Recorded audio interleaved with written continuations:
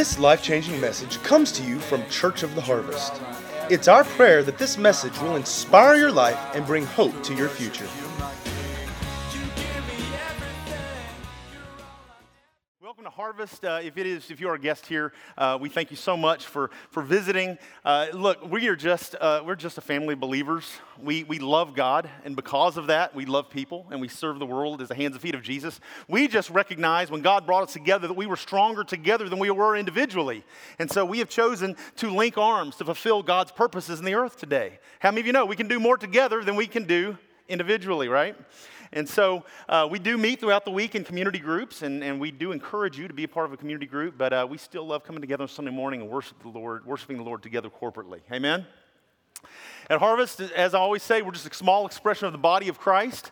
And whether you're here in person or you're watching online, every week we say the vision. What is the vision of Harvest? Vision is to make, grow, and equip followers of Jesus to fulfill their God-given purpose in life. And three ways we accomplish that. It's through building community, discipleship, and outreach, right? Guys, that is what we are all about. And one of our primary metrics for knowing whether or not we are fulfilling this vision is whether or not people are being touched, coming to Jesus and being touched by His love. Amen? Because if we are truly being grown and equipped and trained, disciples reproduce disciples, right?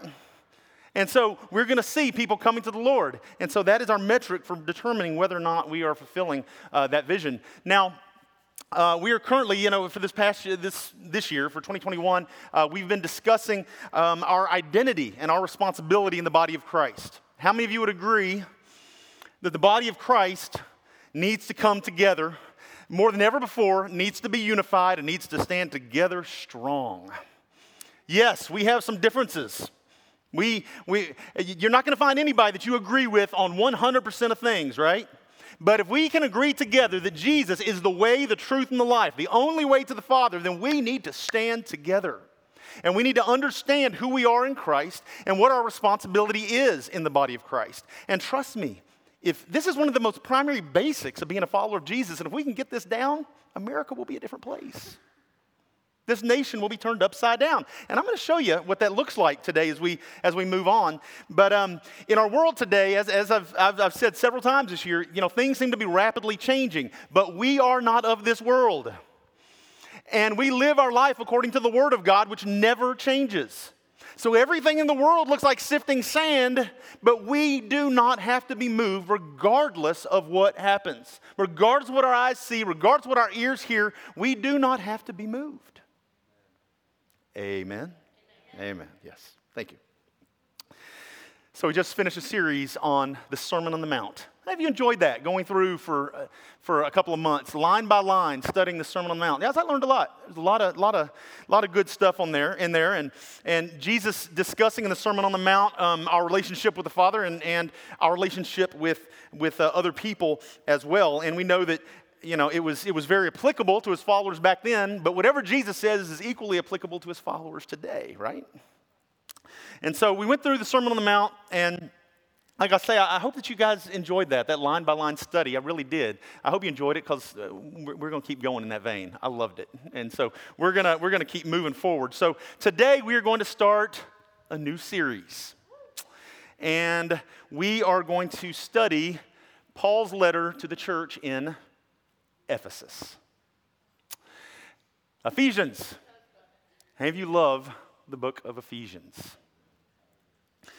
Now, like I said, I do intend to do a line-by-line study, but today's going to be a little different. Now, you can use the Wi-Fi. You can jump on to the notes on the YouVersion Bible app and hit more and hit events, and you will see it should automatically pop up on your phone. I do not have a lot of notes for you to follow along with today, but you can add your own in there as well and save it. But today, I really, before we get going in Ephesians chapter 1, I want you guys to have an understanding of the significance and the importance of the city of Ephesus 2,000 years ago. Guys, this was a big city. Ephesus was a big deal. And I'm gonna show that. I'm gonna show that to you along the way.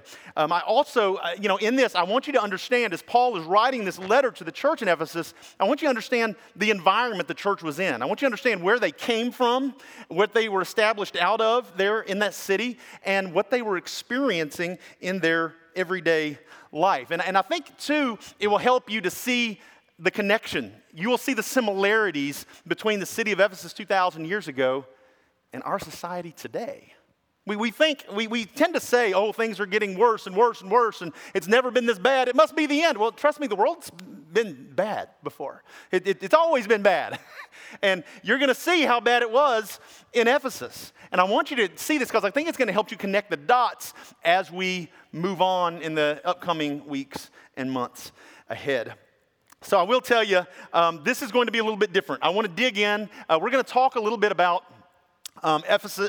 Ephesians as one of the New Testament books and kind of where it falls in line there and its connection to the other books. I want to talk a little bit about the history of the city of Ephesus, and so that you, like I say, you have an understanding of that, and then look at briefly at the layout of the book of Ephesus before we get going into chapter 1 next week. I'll also mention that some of you know that last month Sean and I celebrated our 25th anniversary. And we were just talking to the Lawsons who just celebrated their 20th. I just, in my social media feed, memories have been coming up from 5 years ago and we actually, on our 20th anniversary, we got to explore the ruins of Ephesus. One of the coolest experiences of my life. And so I want to look a little bit at that. I want to talk to you about it because I learned so much about it. And I want to talk about the culture in Ephesus. I'm going to show you a few cool pictures I took of what remains that we see in the Bible that reinforces Scripture. But first, let's talk for a minute about this letter. So Paul writes this letter, right, in the New Testament. What do we call letters in the New Testament? Epistles, right. So Ephesians is an epistle in the New Testament. And so Paul writes this during his first imprisonment by the Romans. He's sitting in prison, got some time on his hands. Holy Spirit leads him to reach out. And he writes this letter to this church that he had helped found in the city of Ephesus. Now, going back just a little bit, y'all know that Paul had a couple of different missionary journeys that are mentioned in Scripture. During his second missionary journey, he wrote his first epistles. Anybody know what his first epistles, what they believe the first epistles were?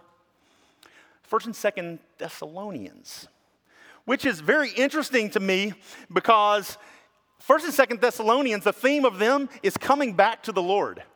You're going, isn't this the early church? Didn't they just get started? They just got started, and he's trying to bring all the backslidden folks back to the Lord. You see it? Kind of crazy. Anyway, during his third missionary journey, he writes the book of Galatians.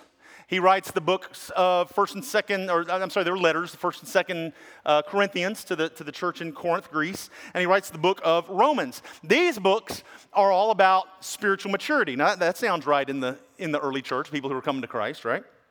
So, as I said, Ephesians was written during the first imprisonment by the Romans. And so, during his second imprisonment, he writes the letters of Titus and 1st and 2nd Timothy. And these letters were written to pastors. They were written to church leaders, and they were very practical. It was all about personal application and such in there. And something else I thought about in this. You know how, as we went through the Bible quickly last year from beginning to end. You may have noticed that a lot of the epistles that Paul wrote, I would say almost all of them actually, are generally addressing problems.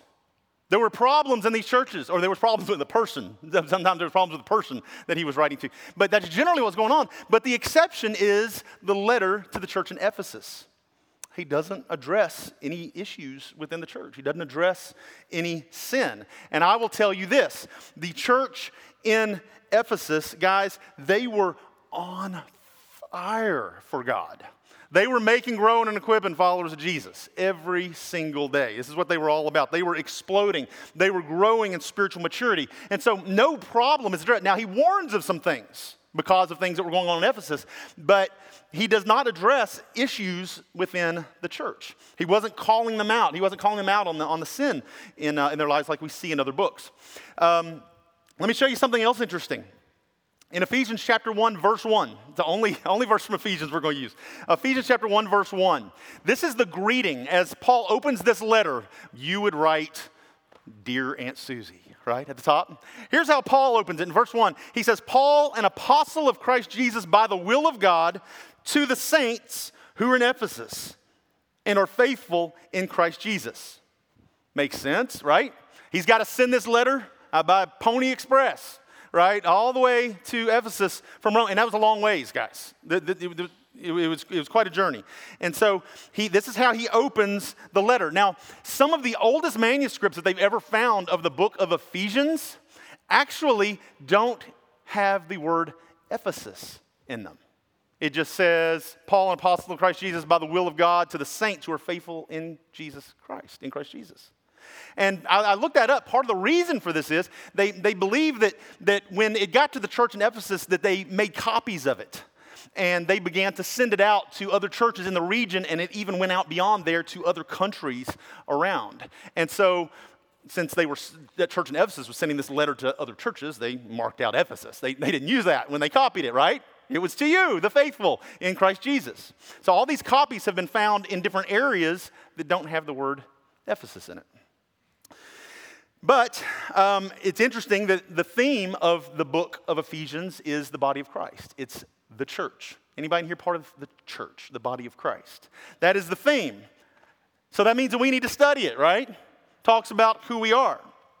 Now, we're also, as we look through Ephesians, we're also going to look quite a bit at the book of Colossians, because Ephesians and Colossians are very similar books in many ways. They have some of the exact same statements and much of the same phrasing within them. And so we'll probably use them both. Now, the book of Ephesians talks a lot about the body of Christ. It refers to the body of Christ over and over again. Again, being the church, right? The interesting thing is the book of Colossians mentions the body of Christ, but it more refers to the head, which is who? It's Jesus, right? And so how many of you know that makes the book of Ephesians and the book of Colossians work well together? The body needs the head. So we'll probably use those two kind of hand in hand. The book of Ephesians is made up of 6 chapters. And really, it's divided into 2 sections. The first section of the book of Ephesians is really all about who we are in Christ. I think if I was Paul, there's no greater message I'd want to send to brand new churches, brand new believers, than who you are in Christ. Very important to know. And so it goes through and it begins to talk about who we are in Christ. It says that we are the righteous. It talks about hope. It talks about redemption. It talks about being chosen by God. It talks about eternity. It talks about eternal life. The last 3 chapters are about the application of that truth in our lives. And guys, sometimes as the church, we tend to go one way or the other. We go all in deep and we leave out the practical, or we go all just practical and we leave out the deep. Y'all know what I'm talking about? I'm talking about the word. And I think this is kind of cool that Paul divides this into 2 sections. So we've got the deep truth of the word we have to understand, and then we've got the practical application of that truth in our everyday life. And so, these last 3 chapters goes into that application. It talks about how to be a good husband, how to be a good wife, how to be a good mother, a good father, a good employee, a good boss, a good witness, how to be a witness of Jesus in the earth. The last 3 chapters of Ephesians talk about these things. We love going deep in the Word, but what I have found is that many people walking into the church today are just desperate to figure out what the Bible says, how to save their marriage, how to stay afloat financially, how to raise their children, what do I do? It's these things. And so I think it's important that we get into the Word and we begin to answer some of these questions. We go, Lord, I've got all this Word and I'm filled with the Holy Spirit and I've got this anointing, but Lord, how do you want that to translate into my everyday life? Because here's reality.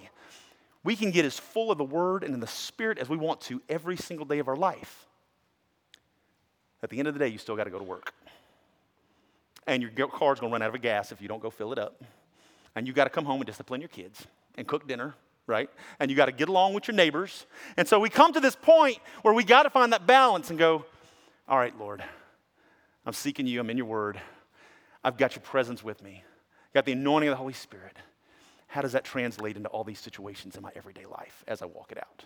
And that's what I love about Ephesians is you can go as deep, it goes deep into the word, but it comes back into simple, practical application. One more thing I want to mention before I go into stuff about the city of Ephesus.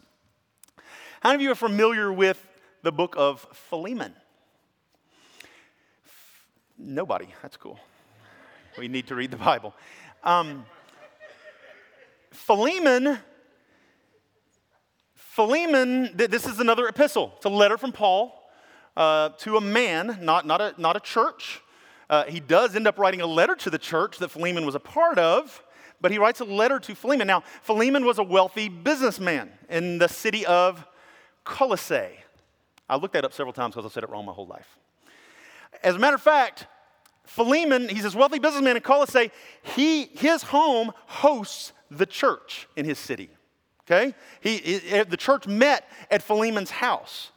And so anyway, what happens? Well, one day, one of Philemon's servants runs away, takes Philemon's money, and takes off. Goes to Rome, lives the high life until what? He runs out of money, right? He ends up making some bad decisions. Well, he already had. And gets thrown in prison. Guess who he finds himself with? Paul. That's not a divine appointment. Paul looks over and sees a servant of his good friend Philemon. What does Paul do? Paul leads him to Jesus, right? And he says, hey, you need to go back to your master. You got to go back and make things right, right? And Philemon was all in for Jesus, and he said, okay. And so what does Paul do? Paul writes a letter to Philemon, the guy's master, and says, take this, please, and give it to your master.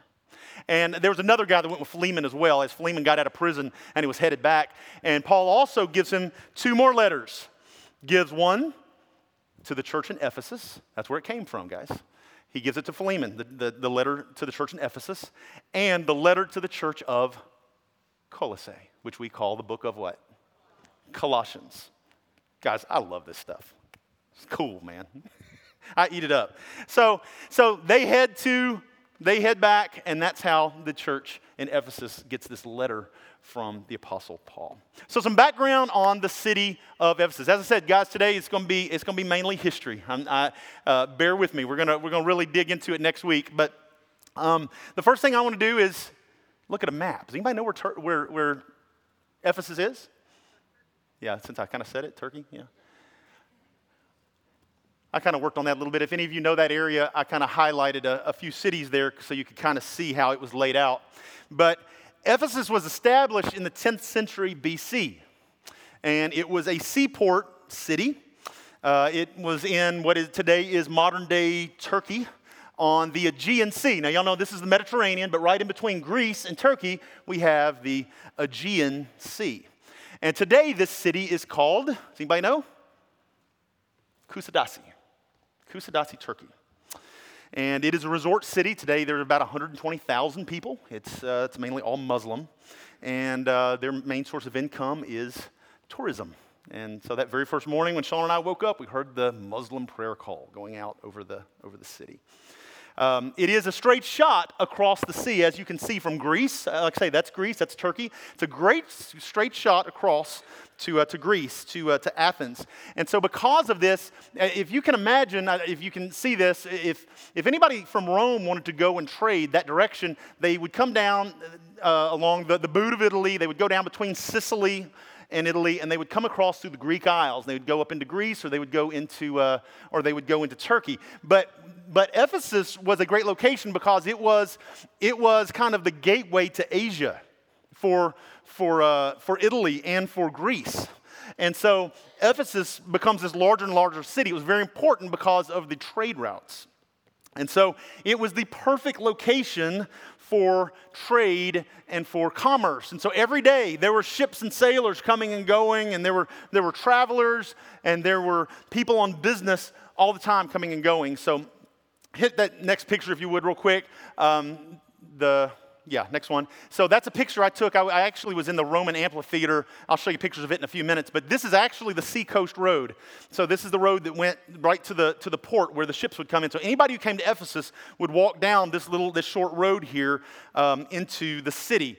And there were people from, if you can imagine this being a trading city, there are people from all different countries and all different walks of life. It was a hodgepodge of people. And it's one of the first things I noticed when we were there. Hit that next one for me real quick. This is a gate that I'm going to talk about in a few minutes. But I took this picture not realizing this was the gate of Augustus, which I'll talk about in a minute. But I took this picture because the first thing I noticed was two different languages right there. We have Latin and Greek right next to each other. I recognized immediately. I took 2 years of Latin, and Sean and I had just taken some Greek, and we were sitting there looking at that and going, wow, it's kind of cool. And there were other languages throughout the city as well. But you see these inscriptions in different places in different languages because it was just a hodgepodge of people from all different cultures and societies and walks of life. So, you can take that down. So, moving on. So, because of this, Ephesus was no small city. As a matter of fact, at the height of its population, there were about 250,000 people. That's 250,000 people in an ancient city. I know that doesn't sound huge when you're thinking of LA or New York City today, but that was massive. That was one of the largest cities in the world. And so it's this massive city. And when we were there were different universities there that were uncovering. I believe they told us that, I don't remember if it was only about a quarter or a third of Ephesus that had been uncovered so far. And obviously I told you it's at the city of Kusadasi, so it's right outside of it. The modern city is right outside of where the ruins of Ephesus are. I had a couple more pictures you can look at that I took. We actually saw some archaeologists. There's one shot. Keep going. Hit the next one. Just do them for a couple seconds each, and just keep on running. Here are the next several. Just different shots that you can see what they have uncovered from this massive city. I mean, it was just a thriving metropolis of business and commerce. And man, did they need it. Stop right there for just a second. I found that amazing because, guys, some of these ruins are so intricate and so well preserved. Those are mosaic floors. Every little tile put in place. Guys, nobody has come and tried to reconstruct that. We're standing on it. It's in the open weather, and you're just going, wow. I mean, 2,000 years ago, somebody laid each one of these little bitty tiles. And, just kind of crazy. Are there a couple more in that set? That was an archway to Medusa, of all people, the god. Oh, she wasn't a goddess. She was a Gorgon. That's actually Medusa, if you remember from Clash of the Titans with the snakes as hair or whatever. All right, you can close that. So all that to say, this was a massive, massive, important city in the ancient world. It was a great place to do business, but one of the things that made Ephesus so popular was the fact that the city life, it was all about pleasure. It was the city of pleasure. And one thing that really contributed to this was the fact that the virgin goddess Diana to the Romans, Artemis to the Greeks, the temple to Diana was in Ephesus. And guys, this temple was magnificent. As a matter of fact, I got a picture of what it's supposed to look, what they believe it looked like. It was made completely of marble. It had over 100 marble columns that held up the roof, and it was one of the 7 original wonders of the world. And if you hit the next picture. We did not go visit the ruins, and for some reason my camera focused on the tree, but that is basically, we were staying up on a hill, and that is the ruins of the temple to Diana. That's basically all that was left. You can see the outline of the base. There's, just a couple of pieces of columns sitting there. That's basically all that's left, but that was one of the 7 original wonders of the world. And so in this, besides talking about the temple of Diana being so magnificent, besides the temple to Diana, there were many other impressive structures in Ephesus. And I'll just show you a couple real quick. We had the library. That's the picture many of you have probably seen before. The library of Celsus. Celsus was a Roman governor over that area. He was wealthy, and he funded this. Guys, I guarantee you, Paul lived there for 2 years. He was there. In this great library. This library was well known. There's Shauna standing at the base of it. You also had, as I mentioned a minute ago, you can show the pictures of the gate again real quick. You had this was the gate of Augustus, and I don't have a backed up shot of it. You can Google it, but I do have a shot of from the back side of it. And this was built for Caesar Augustus because Rome ruled this region, right? So with that in mind, you've got all these impressive structures in Ephesus, but the temple of Diana outranked them all in popularity by a long shot. It wasn't even close. Why is that? Well, Diana was the goddess of fertility and sexual fulfillment. This made her a bit popular. Pleasure was a god in Greek culture, and things like, sex outside of marriage was perfectly acceptable. And so sailors would come into the harbor, jump off their boat, and run to the temple. Were they that religious? No. It's just that the temple of Diana was basically a big brothel, is what it boils down to. And so it was a very popular place to be. So by the way, if you read on it, they believe that every female worshiper of Diana was required to serve 2 years in the temple as a temple prostitute. This was the culture of one of the first churches. They actually taught that Diana would bless you and you would prosper if you would come to the temple and worship by giving in exchange for sexual favors. And they got very wealthy and became one of the 7 wonders of the world. So, this is probably why in chapter 4 and 5, Paul has quite a bit to say about carnality and fornication and things like that. This was common culture, and Paul wanted to make sure that these things were not seeping into the church of Jesus, right? So Paul spends quite a bit of time also talking about proper, healthy marriage relationships. Those were probably pretty non-existent, healthy marriage relationships, because of all these immoral things that were going on in the culture then. So all that to say, Ephesus probably would have been a bit of a difficult place to start a church. If somebody had said, hey, let's start a church in Ephesus, you'd been like, Ephesus? And they're an easier place out in the country where we can go start a church, right? Let's go to some little village, right? Sexual immorality, idolatry, they were the way of life. So Acts chapter 19 actually tells us, and you can actually turn to that if you have your Bible, you can turn to Acts chapter 19. Acts chapter 19 tells us about Paul's first visit to Ephesus. And we know that when he visits, as he comes in, there is immediately this great outpouring of the Holy Spirit accompanied by signs and wonders. I mean, it was awesome what God was doing just from the moment Paul entered the city of Ephesus. Before Paul ever makes it into the city, we see in Acts 19 that he is along the road. He's actually coming down the coast. He's traveling down, and he's just north of town when he encounters a couple of new Christians. And what does the Bible say that he does? He lays hands on them, and they begin to pray in other tongues, to speak in other tongues. And Paul goes on into the city from there and begins to preach the gospel and perform miracles. And so a few verses later, if you look at Acts chapter 19, if you look at verse 11, here's what it says, that Paul had just arrived in Ephesus. And it says, and God was doing extraordinary miracles by the hands of Paul, so that even handkerchiefs or aprons that had touched his skin were carried away to the sick, and their diseases left them, and evil spirits came out of them. Guys, there were a lot of distractions in Ephesus, but the Holy Spirit was moving and God was getting attention. Everybody was all about their business and about the temple, and suddenly there's a ruckus going on over here. What in the world is happening? There are miracles, demons are being cast out, lives are being changed, and all of a sudden, the focus of Ephesus is beginning to change. So, what does Paul do? He stays for 2 years.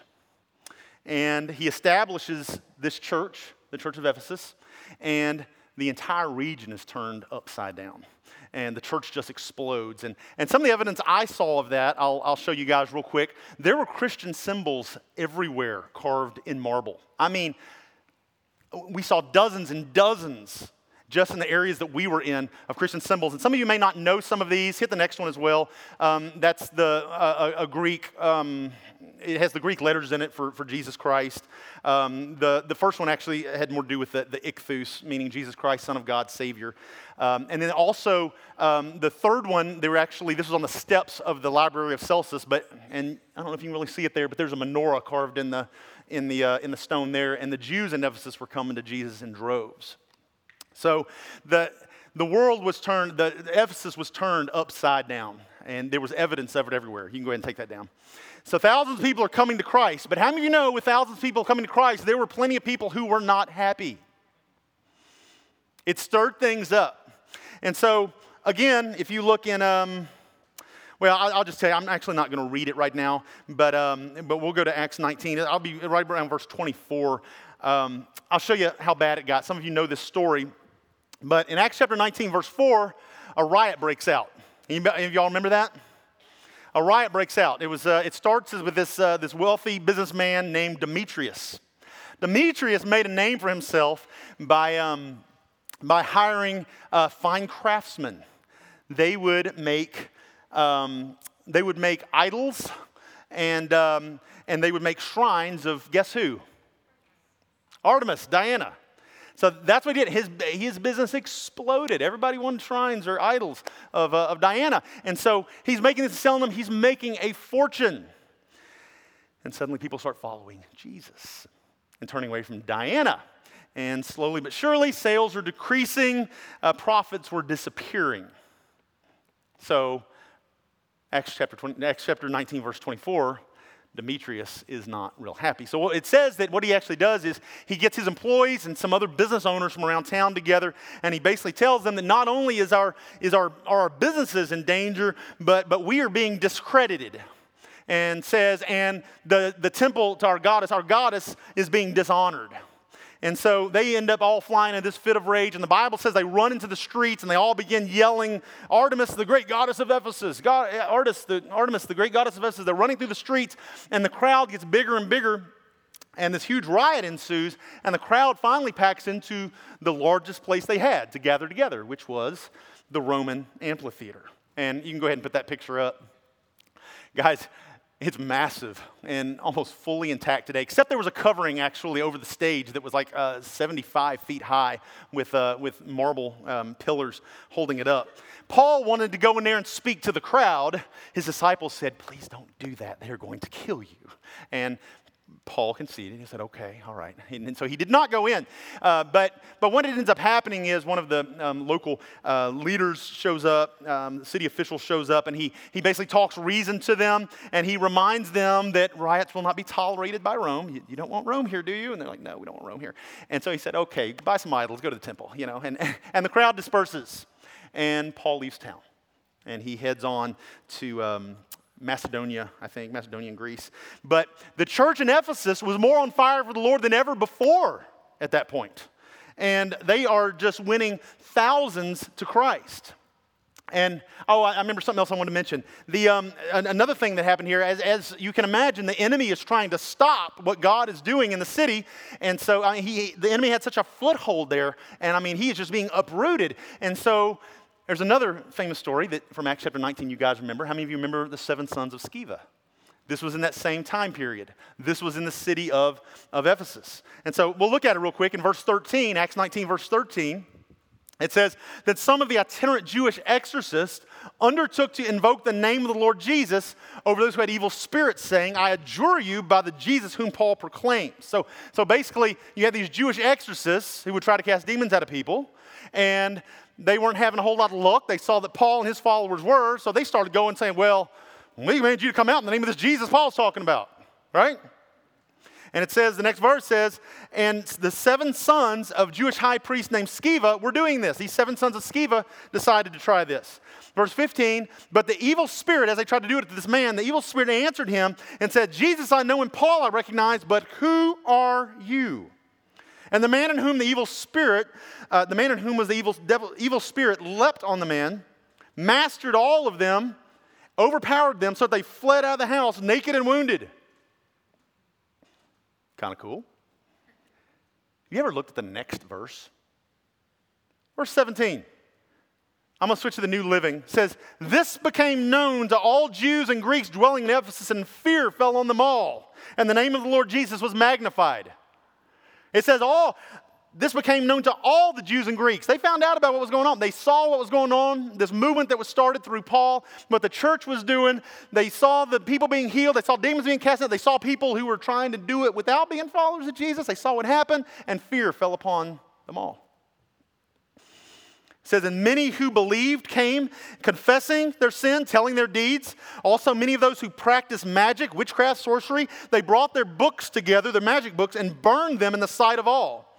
And they counted up the value of them, of these books, and it totaled 50,000 pieces of silver they put up in flames in front of everybody. How many of you know that is something had happened, something had changed? How many of you, I remember Dad talking about getting all his secular records and throwing them all in a trash bin and breaking them one day. You know, there comes a point, I don't know if you've been there, a place where God so radically changes your life that it's like all or nothing, man. I'm all in or I'm not. These folks were all in. So the word of the Lord grew mightily and prevailed in Ephesus, guys. So this is what was going on. Revival is breaking out. How many of you know we could use a move of God like that today? But how many of you know it starts with you and me? It starts with being all in like they were. How many of you know we can sit around as compromising Christians and we can pray for revival all day long and nothing's going to happen until we say, Lord, I'm done with all that. I'm all in. Then you're going to see things happen. Then this region will turn upside down. So, the last thing I was going to mention there real quick. I forgot the Apostle John was there as well. I don't know if you guys realize the Apostle John ended up in Ephesus. You know, it's just off the coast of Ephesus in the Aegean Sea. The island of Patmos. I forgot about that. I had a picture of the island of Patmos, actually. But we actually got to visit what they believe may have been the tomb of John. You can hit that real quick. And now a lot of these, there's a lot of Catholic sites. Catholic Church got there a long, long time ago and declared certain things to be different sites. But there is a certain amount of evidence that this may be where John ended up. They've uncovered a lot of things, a lot of inscriptions right here that date back to that time. They believe they found a tomb right here around all these things, all these inscriptions that talked about the Apostle John. And they believe this may be where he ended up. The Catholic Church also teaches that Mary, the mother of Jesus, ended up there. Not a lot of evidence necessarily to support it. There's nothing actually found that supports it except that Jesus asked Mary to take care of his mother as his own, right? I got to believe that John did that. And so it's plausible to think that Mary may have ended up in Ephesus. But the Catholic Church will show you a house and all kinds of things, and there's no evidence of that whatsoever. But anyway, years later after all this, Paul is in prison, and he's compelled by the Holy Spirit to write a letter to the city, the church in the city of Ephesus. You think he had any idea how far-reaching that letter would go? Isn't it crazy? So, back to the letter to the church in Ephesus. It's very deliberately structured. The main character of chapter 1 is God the Father. Guess who the main character of chapter 2 is? God the Son. And the main character of chapter 3 is God the Holy Spirit. Remember, as I told you, the first 3 chapters lay out the truth of who we are in Christ, right? So in that, Paul kind of has to start at the beginning. So that's exactly what he does. Showing that, he's showing that God is the author of the plan. Jesus the Son was always the one who would execute the plan. The Holy Spirit, God the Holy Spirit, is the one who reveals the plan. You have the author, the executor, the revealer. Does that make sense?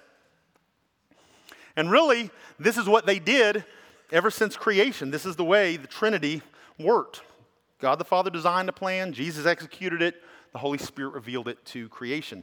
As a matter of fact, if you look at it, really, the Father, he wasn't even really the one that created. It was his plan, but if you look at Scripture, it shows that Jesus was the one that executed the plan.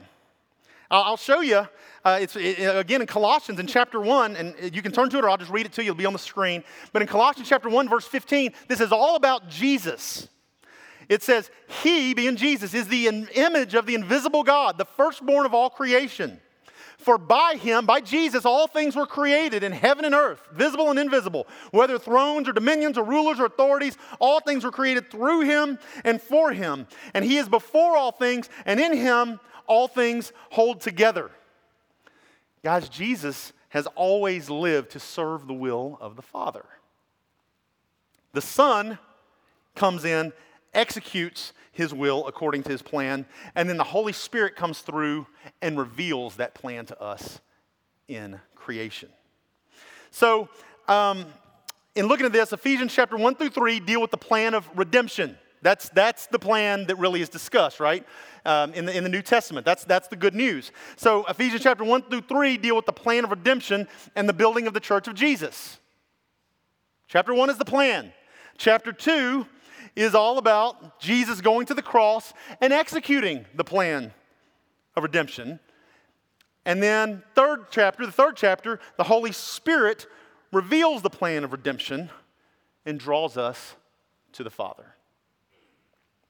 So the plan is giving to the church. If you look at it, actually, if you go on then to chapter 4, it begins to talk about the giving of the plan, how it's revealed through the Word, but also through the fivefold offices of ministry. Ministry offices, which is, like I said, chapter 4. Overcoming sin and putting the Word to work on our everyday lives is a theme of chapter 5. And then you've got chapter 6, which talks about victory over Satan, and talks about being an overcomer and being a witness in the world. Does this make sense? All that to say, God the Holy Spirit, this is what God the Holy Spirit was saying to the church in Ephesus. That's what we're going to look at in the coming weeks. And it is what he is saying to us as the church today. Like I said, back then, probably the idea of starting a church in Ephesus probably would have been frowned upon at first, because it would have seemed laughable. It would have seemed difficult, because this was a very pagan, immoral, idolatrous city. But God loves them. He loved them, and he showed mercy and grace. He sends the Apostle Paul, empowered by the Holy Spirit, walking in, proclaiming the good news, performing signs and miracles and wonders in their midst. How many of you know Ephesus was not too far gone? Just like we're never too far gone. Yes, their past was full. This church that he was writing to, their past was full of idolatry and immorality. But God's love broke through, and they decided they were all in. And Ephesus, because of the work begun there and the believers that bowed their knee to Jesus, much of the known world would be reached because of the faithfulness of the church in the city of Ephesus. And so we're going to spend a few weeks going through, probably a few months, going through and looking at what the Holy Spirit had to say through Paul to us as his church today. Amen? All right, history lesson? Never done that quite like that before. You learned some stuff? I love it, man. I love that stuff. I love looking at that. Y'all stand up on your feet with me this morning. I'm going to invite the worship team to come on up as we close. And guys, I just want you to just take a moment, just close your eyes for a minute. I know this was a little bit more of a history lesson than anything else, but again, I want you to look at the similarities. I want you to look at the similarities between the culture of Ephesus back then and the culture of the land in which we live today. I want you to think about the sin. I want you to think about the distractions in the city of Ephesus. It's no different than today, guys. We're distracted every which direction. Many times, the Lord is the last one we look to. But it doesn't matter where you've been or what you've done. You're never too far gone. The Lord loves you. Doesn't matter what you've done. Guys, the church in Ephesus, I guarantee you,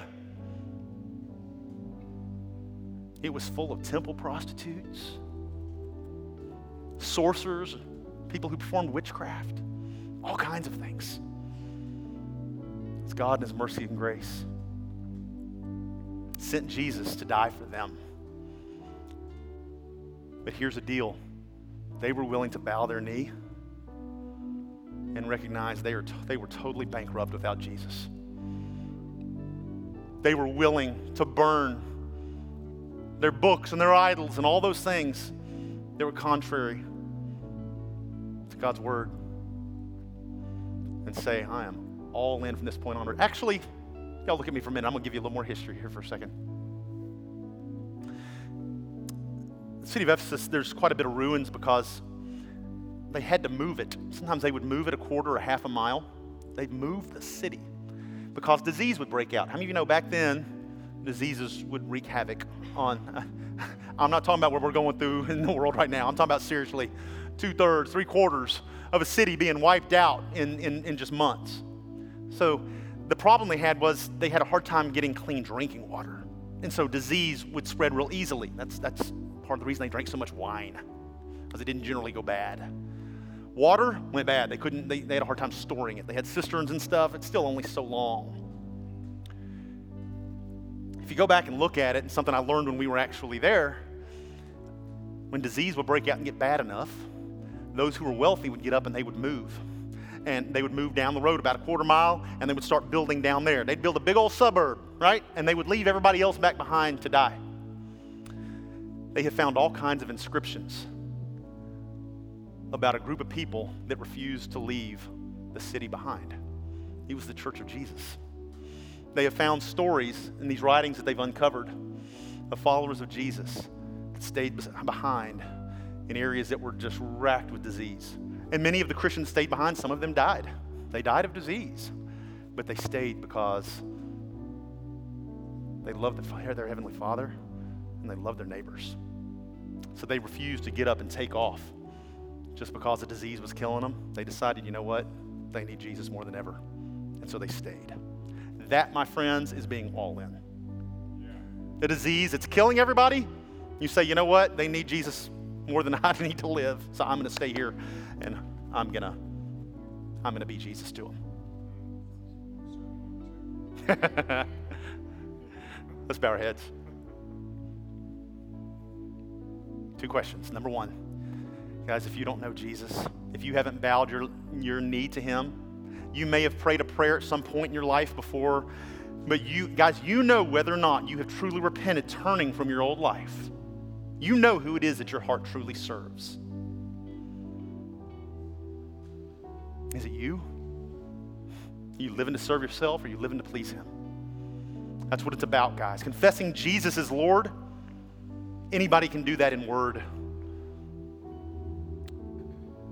Is your heart confessing Jesus as Lord? Is your heart saying that Jesus is the master and ruler of my life, and I will follow him all my days? You may be here and you have never called on Jesus to be saved. Or you may be here and you may have done it 25 times in your life. You may have been in church every day since you came out the womb, but you realize that you have never truly bowed your heart to Jesus. If that's you, with every head bowed, I want you to raise your hand. If you're here and you would say, that's me, I need to bow my knee to Jesus today. Anybody in this place say, I need to bow my knee to Jesus today? Holy Spirit, work in who you need to work in. If you're watching online, you may be out there and you totally recognize you're living for yourself. Listen. I'm going to tell you this simply. The Bible says you repent, you turn from your way of living, and you're going to say, Jesus, I'm going to live for you from this day forward. And then you make him Lord. That's really what that is. You make him Lord of your life, and you choose to serve him and his will from this day forward. And the Bible says that when you do that, you become a new creation. The old things have passed away, all things become new. No, all your problems in this life don't disappear, but you've got the Heavenly Father walking with you, and he can take care of, he'll do the heavy lifting. He'll take care of those issues as you encounter them in this life. And if you begin to stumble, you'll find that your hand is in his, and he won't let you fall. He'll be there to encourage you, to challenge you, to push you. He'll be the greatest dad, the greatest coach you ever had in this life. He'll be there in the darkest moments you'll experience in this life to say, I'm with you. We've got this. We're going to pray a prayer together. You can pray. You can pray after me. You can say it in your own words. Doesn't matter, because it's not about the words. It's about the position of your heart. If you mean it with all your heart, everything changes in this moment. Just say, Heavenly Father, I thank you for Jesus.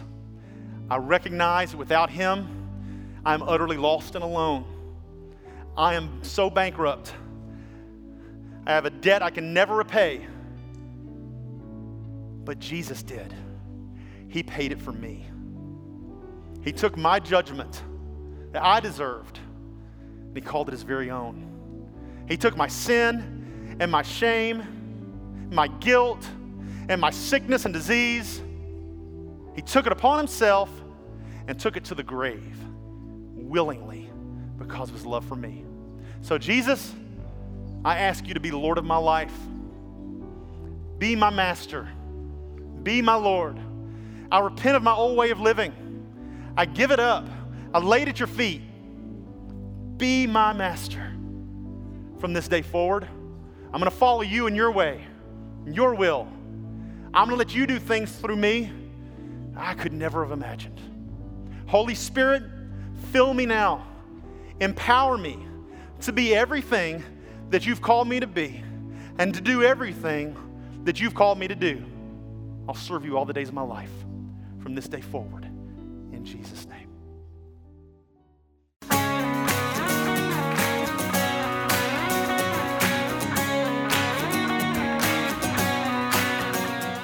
If you'd like to get more information about resources from Church of the Harvest, please check out our website at midsouthharvest.org.